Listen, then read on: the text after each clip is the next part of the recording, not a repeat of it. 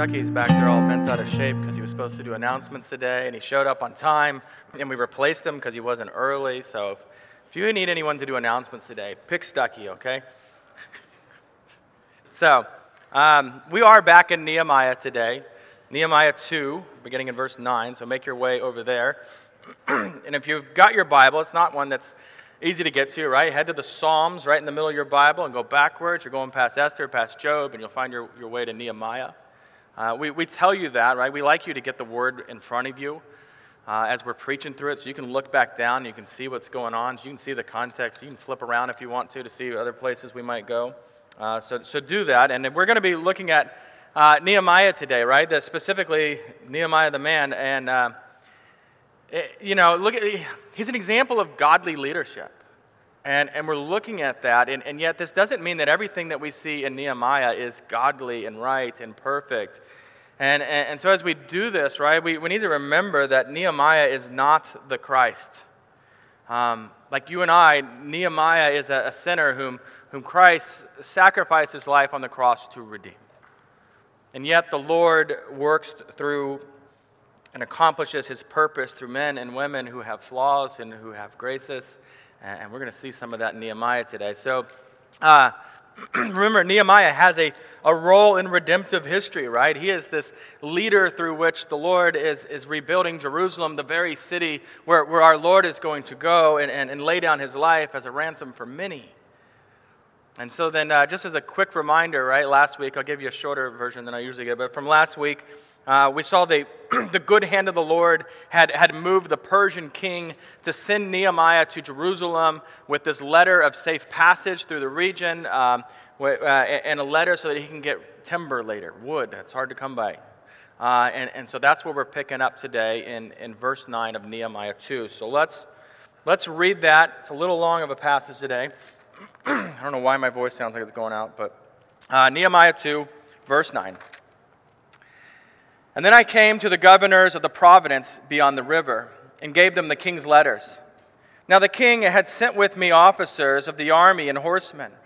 But when Sanballat, the Horonite, and Tobiah, the Ammonite servant, heard this, it displeased them greatly, and someone had come to seek the welfare of the people of Israel. So I went to Jerusalem, and I was there 3 days. And then I arose in the night, and I and a few men with me. I told no one what my God had put into my heart to do for Jerusalem. There was no animal with me but the one which I rode. I went out by night by the valley gate to the dragon spring and to the dung gate, and I inspected the walls of Jerusalem that were broken down and its gates that had been destroyed by fire. And then I went on to the fountain gate and to the king's pool, but there was no room for the animal that was under me to pass. And then I went up in the night by the valley and inspected the wall, and I turned back and entered the valley gate, and so returned. And the officials did not know where I had gone or what I was doing. And I had not yet told the Jews, the priests, the nobles, the officials, and the rest who were to do the work. And then I said to them, you see the trouble we're in? How Jerusalem lies in ruins with its gates burned? Come, let us build the wall of Jerusalem that we may no longer suffer derision. And I told them of the hand of my God that had been upon me for good, and also of the words that the king had spoken to me. And they said, let us rise up and build. And so they strengthened their hands for the good work. But when Sanballat the Horonite and Tobiah the Ammonite servant and Geshem the Arab heard of it, they jeered at us and despised us and said, what is this thing you're doing? Are you rebelling against the king?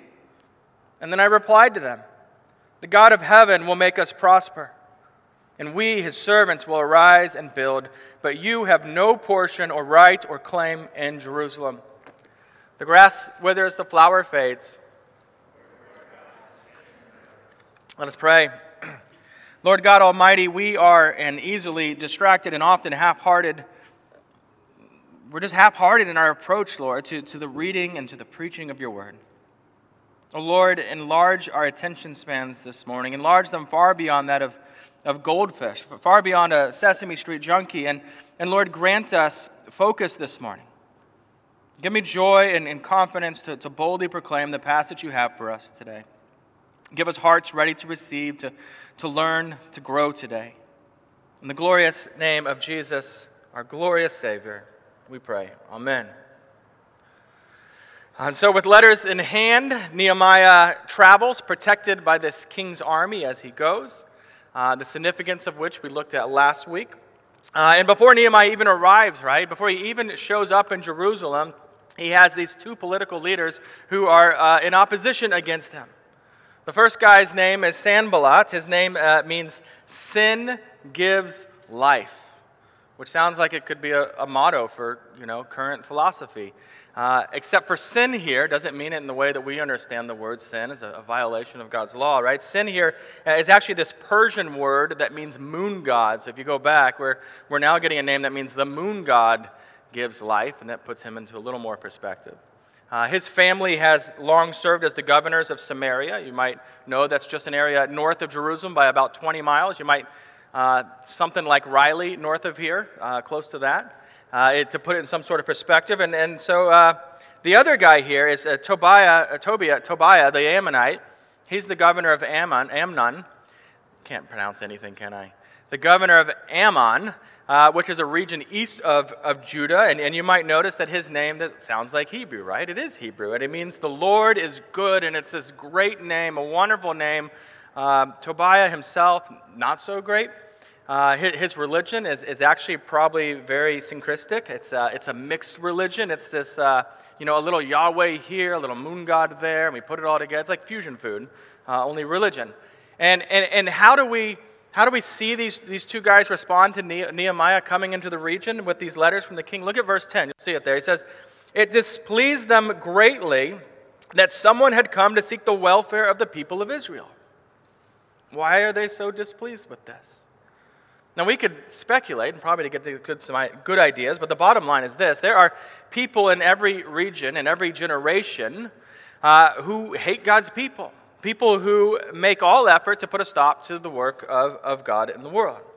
And as we're told in 1 John 3:13, do not be surprised, brothers, when the world hates you. Right? He's experiencing this. We're going to come back to this idea at the end, though, because we're going to see it a little more detail when we get to verse 19, so we'll come back there. For now, I just want you to notice this one thing. What looks terrible, right? Here's this opposition is actually this wonderful blessing of the Lord for him, because here these two guys have identified themselves as enemies. Here they've identified themselves as being against the work that he's been sent to do, and it's such a blessing because it is so much easier if you actually know who your enemies are. It's far better than a wolf in sheep's clothing, you might say. And so it is a beautiful blessing in the Lord here.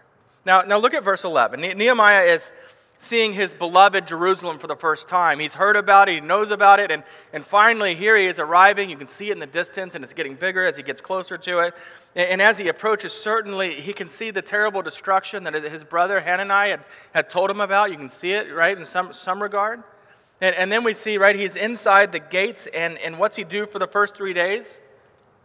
What do you see there? Nothing, right? If you've read the book of Ezra, you might know that Ezra did the same thing upon arriving Jerusalem. For 3 days, he did nothing. So why do they do that?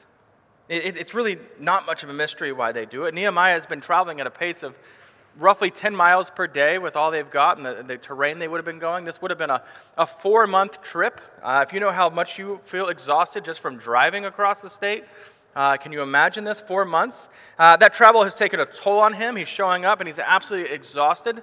And this is one of those verses, I think, when we're just reading through the Bible that we tend to skim by. But I want you to see here that Nehemiah's physical need in this moment is like so many of our own physical need. He needs rest. He needs time to rest. And he follows this model that God has given his people since the creation. Nehemiah works hard, but he also rests well. Is that how you're living your life? I visited my doctor this week, and he affirmed to me that pretty much nobody is living their life that way, based on the stories that he's telling of people coming in, right? Is that the way you live your life, though, right? On the one hand, do you work hard? Right? Not lazy, but do you work hard? And on the other half of that is probably the bigger neglect, though, right? Do you rest well, or you just keep endlessly working in disobedience, thinking, I can go a little further, I can go a little longer, I can go a little more? Raymond Brown points out that Physically exhausted people are not likely to achieve as much as they desire. Tiredness robs us of essential perspective, multiplies anxiety, makes new opportunities intolerably burdensome, and it destroys our peace. And what is more, Jesus our Lord, Jesus, God incarnate, he himself rested.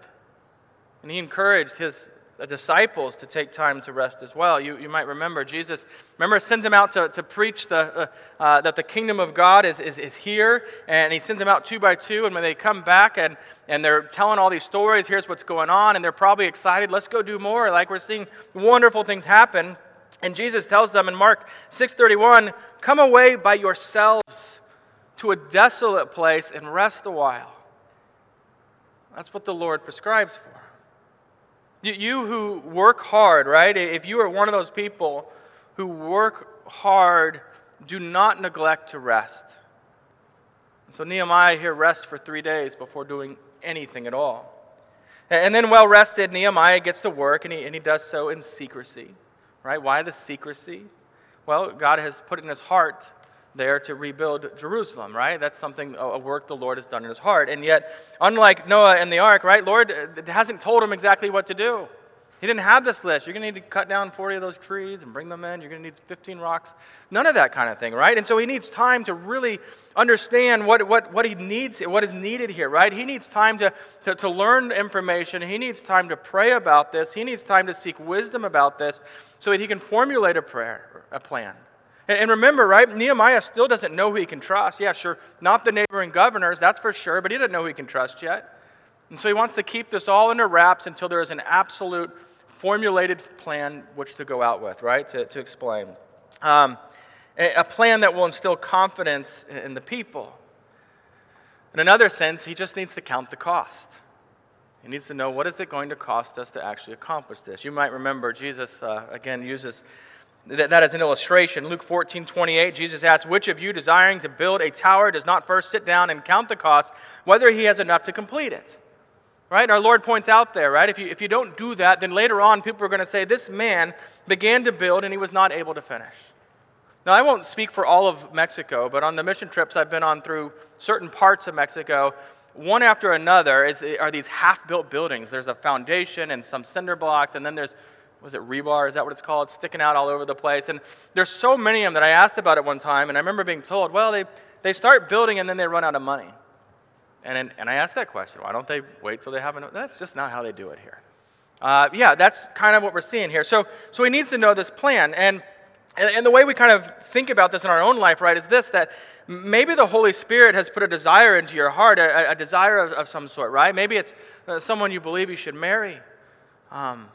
Maybe it's a career change. Maybe to move somewhere, to run for office, to begin serving in some way, to start a mercy ministry or a gospel ministry of some sort.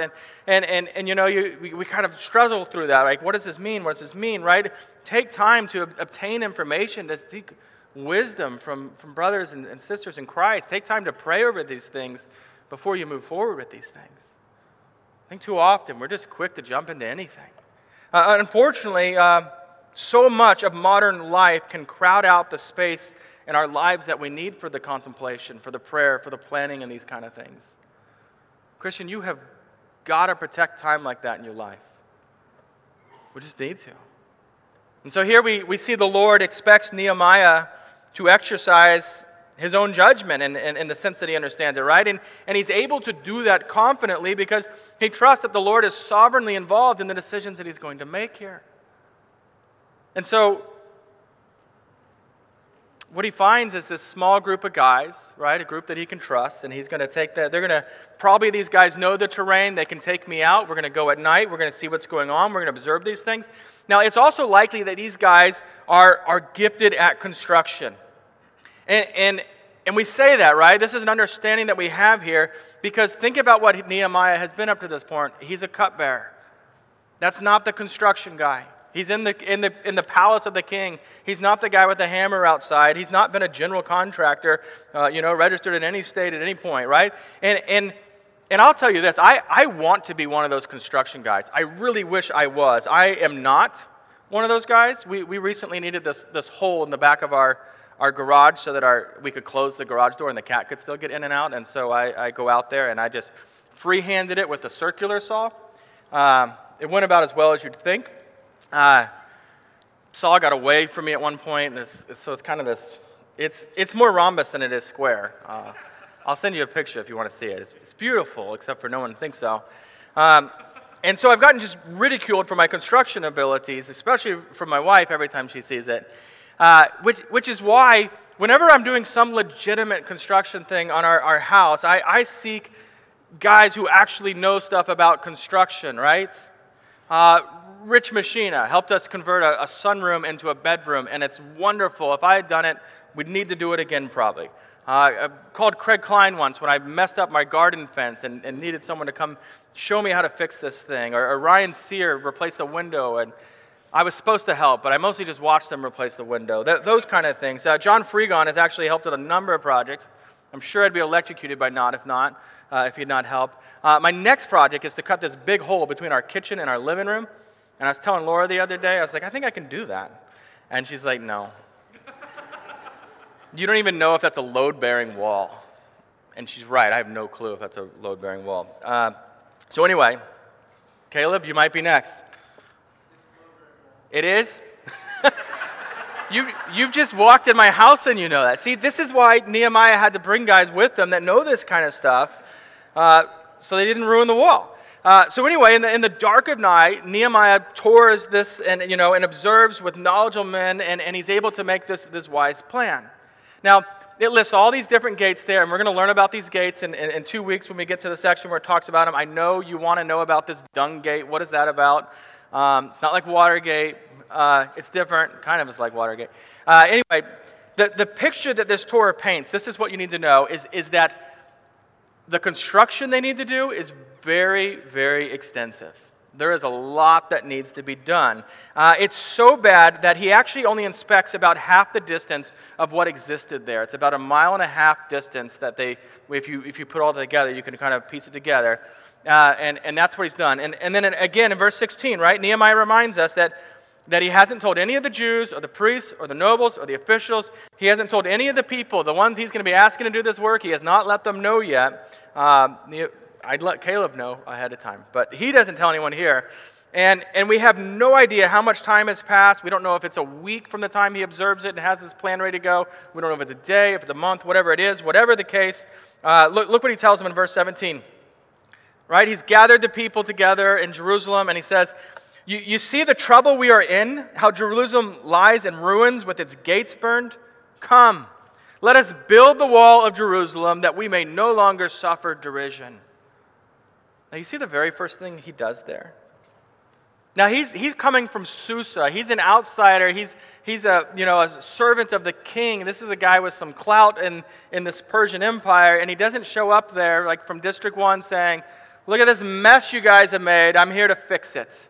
Here's how we'll do it. Right? It's not that top-down heavy thing. Instead, he absolutely identifies himself with them here. You see it there, right? You see the trouble that we are in, the way he says that we are in, or let us build the walls? Now, I was studying this yesterday. So yesterday, in the midst of Zach Jones's ordination examination or transfer examination, I noticed one of the first things he said to us when he came in there was, he said, well, our presbytery, before he was even in the presbytery, he is now, but at the beginning of the day he wasn't. And just that association of like, I'm one of you, I'm with you. And listen, Nehemiah, not Zach either, right? Don't hear that. Nehemiah, it's not manipulation here.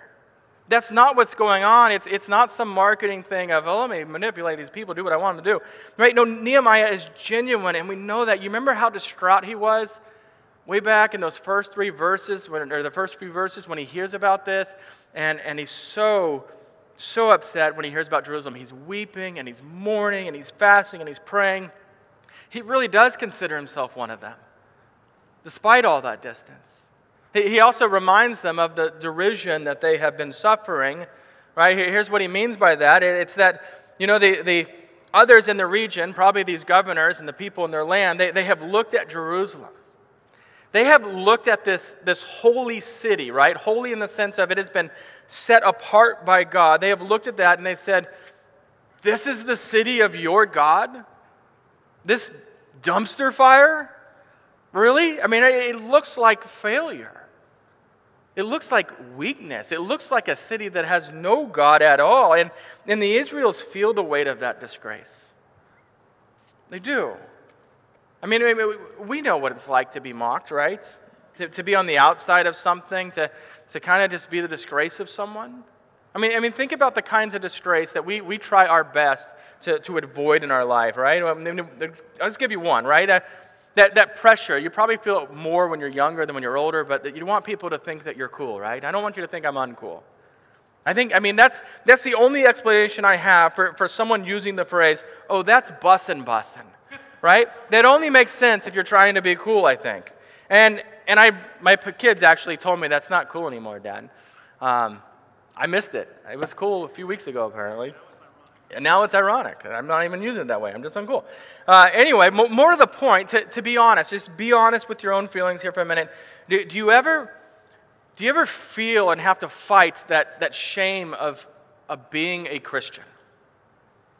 Right? Not amongst each other, not when we're with brothers and sisters, right? But when you have that conversation and somehow it leads to the fact that you're a Christian or you hold to some Christian value and you just see someone's whole demeanor change and they look at you like, oh, you're one of them. You must be super prude and judgmental. You probably hate gay people, right? They think your values are outdated. They look at you like you believe in the Easter Bunny, like that poor guy. He actually believes in God. Just that sense, and there's that temptation to feel shame for that. Nehemiah knows that they have been mocked by these outsiders, that they have been derided, and so he seeks to inspire them there. That's what we see in verse 18. Look at that. When he says, "And I told them of the hand of my God that had been upon me for good, and also of the words that the king had spoken to him." We know that story. We saw it, last week before? That's the story he's telling them. I mean, can you imagine what an encouragement it was for them to hear that the same king that has forbidden them to work on these walls, to work on the city, has now just sent Nehemiah to do that? In Psalm 66, the psalmist is recounting all these wonderful things that the Lord has done. He's just a testimony of the Lord's greatness and goodness to them, delivering them from Egypt. And then in verse 16 of Psalm 66, the psalmist gets real personal. And he says, "Come and hear, all you who fear God, and I will tell you what the Lord has done for my soul." Right? Just let me share with you. Why? I mean, the Lord's already done it. Why share it? One, it glorifies God to share it. Two, it encourages God's people to hear that, right? And keep in mind in Nehemiah's story, this one's great because it's so applicable for us. Nothing that's happened to Nehemiah would fall into that category of miracle, right? There's nothing miraculously going on. Yes, God's at work, but not miraculously, right? The Lord gave him a desire to go to Jerusalem. That's pretty ordinary, right? And the Lord turned the heart of the Persian king to support this work, which is a work of God and amazing, but observing it, you wouldn't be like, wow, that was a miracle, right? All very ordinary, and yet a true work of the Lord. And Nehemiah acknowledges it as such, and he shares it with others. And it encourages them, it builds them up for the project, the work ahead of them. And this is all very important to us, right? Because we need to share more stories like this with each other. I don't think we're looking for the way God's working our life enough. I don't think we're sharing these stories with enough, right? How are you seeing the extraordinary work of God in the ordinary events of your life? Are you looking and seeing things and seeing, wow, look how God sovereignly worked in that moment? Are you sharing these stories with others, with brothers and sisters? Because we need these stories. We need to hear these things. I was greatly encouraged this week to hear about a situation where a professor had given zeros, actually 2 zeros on the same project 2 times in a row, right? And this was distressing to the students, which is why in humility she shared this with her sisters in Christ, and they prayed with her. And since she was going to be speaking to this professor the next day and just wasn't sure what to do, there's only one more chance after this. And well, the Lord worked in the heart of this professor as the professor called her, and unexpectedly this professor apologized, owned up to the mistakes in their mistakes in this process, and corrected the grade. Did not expect that. It was this amazing thing, and this student didn't just leave it at that, but then shared how God had worked in this situation and how God has been glorified by that. My own heart has been encouraged by that. I know that's true of the others who had heard this story at the time. These are the kind of stories we need to be sharing because, right, just look what God has done. We hear him all the time, and so often we just give him his information.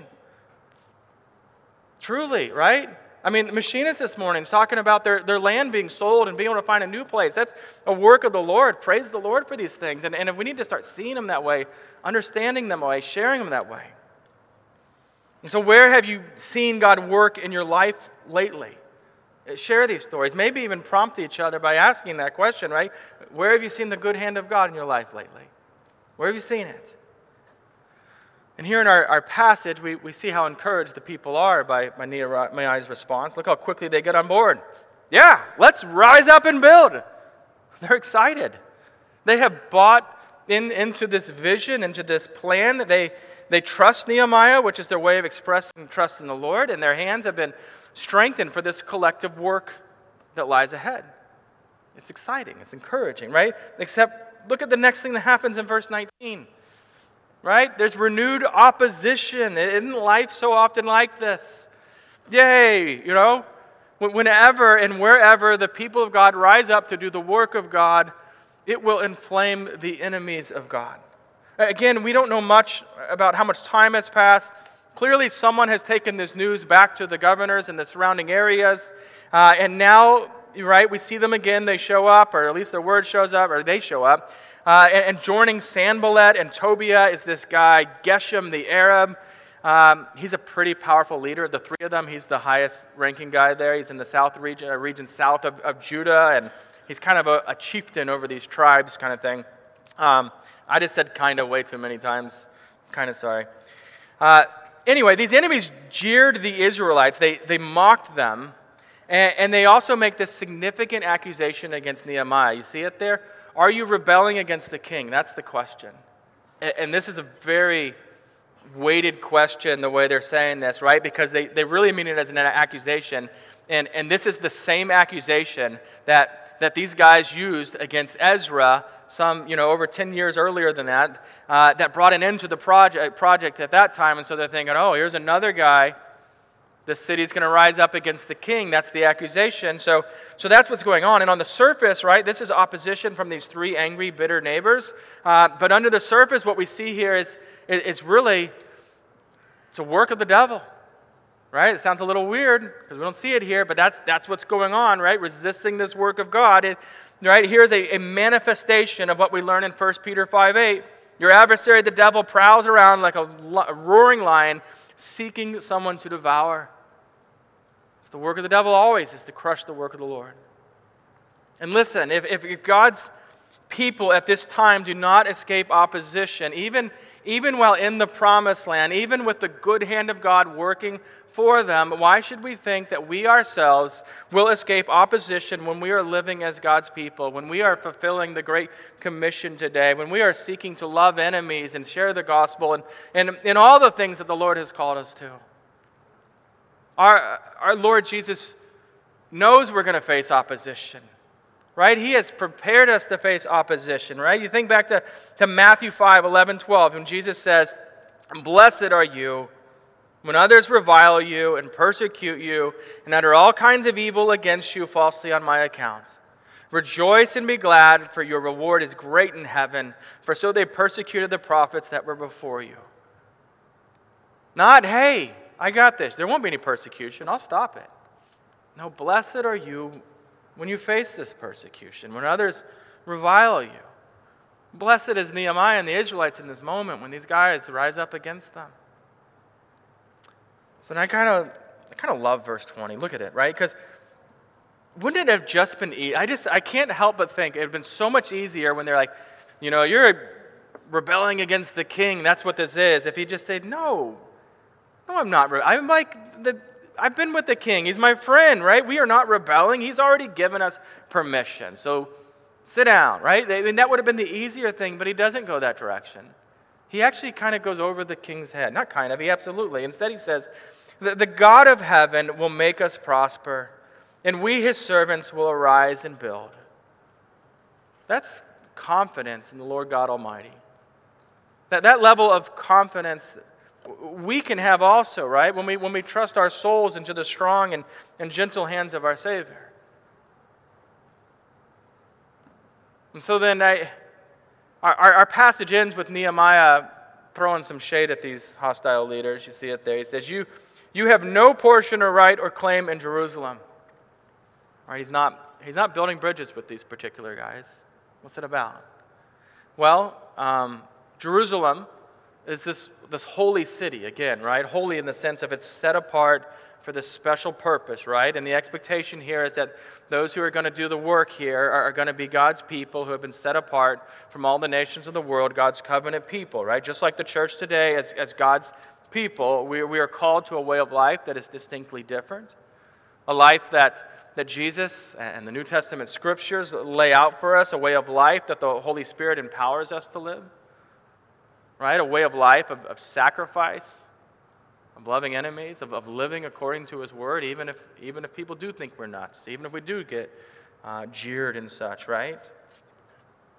So we can understand that. So finally, if there is one overarching idea that this passage is intended to teach us, is that you and I, we can and we should trust God more than we do. And that's far easier said than lived out.